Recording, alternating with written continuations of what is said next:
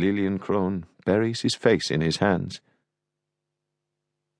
Sirius feels drops of rain on his fur. He looks up and realizes they are tears.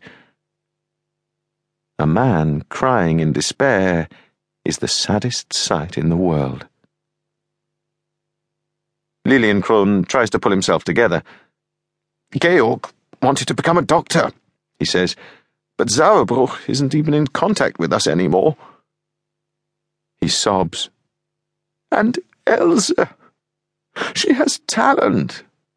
She could be a wonderful pianist, don't you think?" Sirius nods. "Where do we go from here?" At moments like these, Sirius regrets the fact that he is not really a conversation partner. He just doesn't have the words. "Humans have been around for 160,000 years, murmurs Lilienkrone, "and yet it only took Hitler 5 to destroy humanity." A duck swimming sedately on the lake is unimpressed. Ducks have been around for roughly 30 million years. "I hate myself," says Lilienkrone. "I'm ashamed of myself." The night follows. Sirius is torn abruptly from his sleep. He hears voices, sees flames. Is he dreaming? Sirius jumps up onto the windowsill. Fire! Ghostly clouds of smoke sweep over the rooftops, glowing fiercely. The coal-black, billowing mass spits out blazing sparks. The synagogue on Fasanenstrasse has gone up in flames. Vehicles hurtle past. Men march up. They're wearing boots, hats, and red armbands. Sirius hopes they are the firemen, but the men are jeering. One lights up a cigarette in a leisurely fashion. A man in a hat, who actually looks very respectable, is working the crowd up into a frenzy. "Down with the Jews!" The cry is echoed from all throats, more and more violently, increasingly wild. On command, the tailgate of a truck opens, and iron bars roll down onto the street like claps of thunder.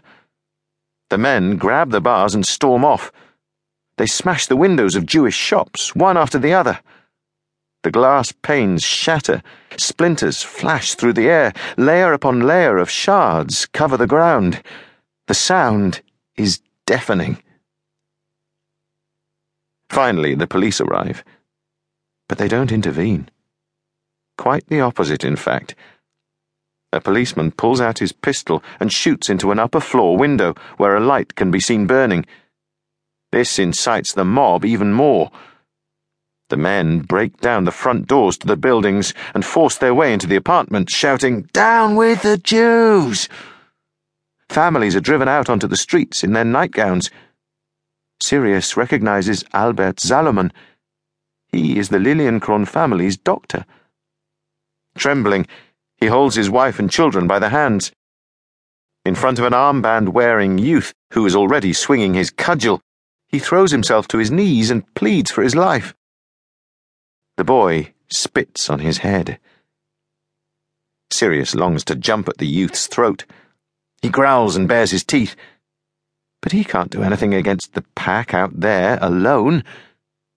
He has to warn his family. The Lilienkrone's bedrooms are on the peaceful rear side of the house. Sirius jumps up against the doors and barks. Georg is the first to appear. "What's wrong? It's the middle of the night." Still half asleep, he follows the dog over to the window. Then he looks down at the street and freezes in shock. By now, the mob has grown to several hundred men.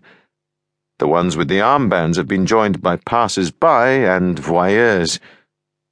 They have grabbed everything from inside the shops and thrown it onto the pavement. A troop stands there at the ready, covering the loot with petrol and setting it on fire. Others force their way into apartments to plunder them. The street looks as though it is made of glass, so high are the mountains of shards. "Down with the Jews!"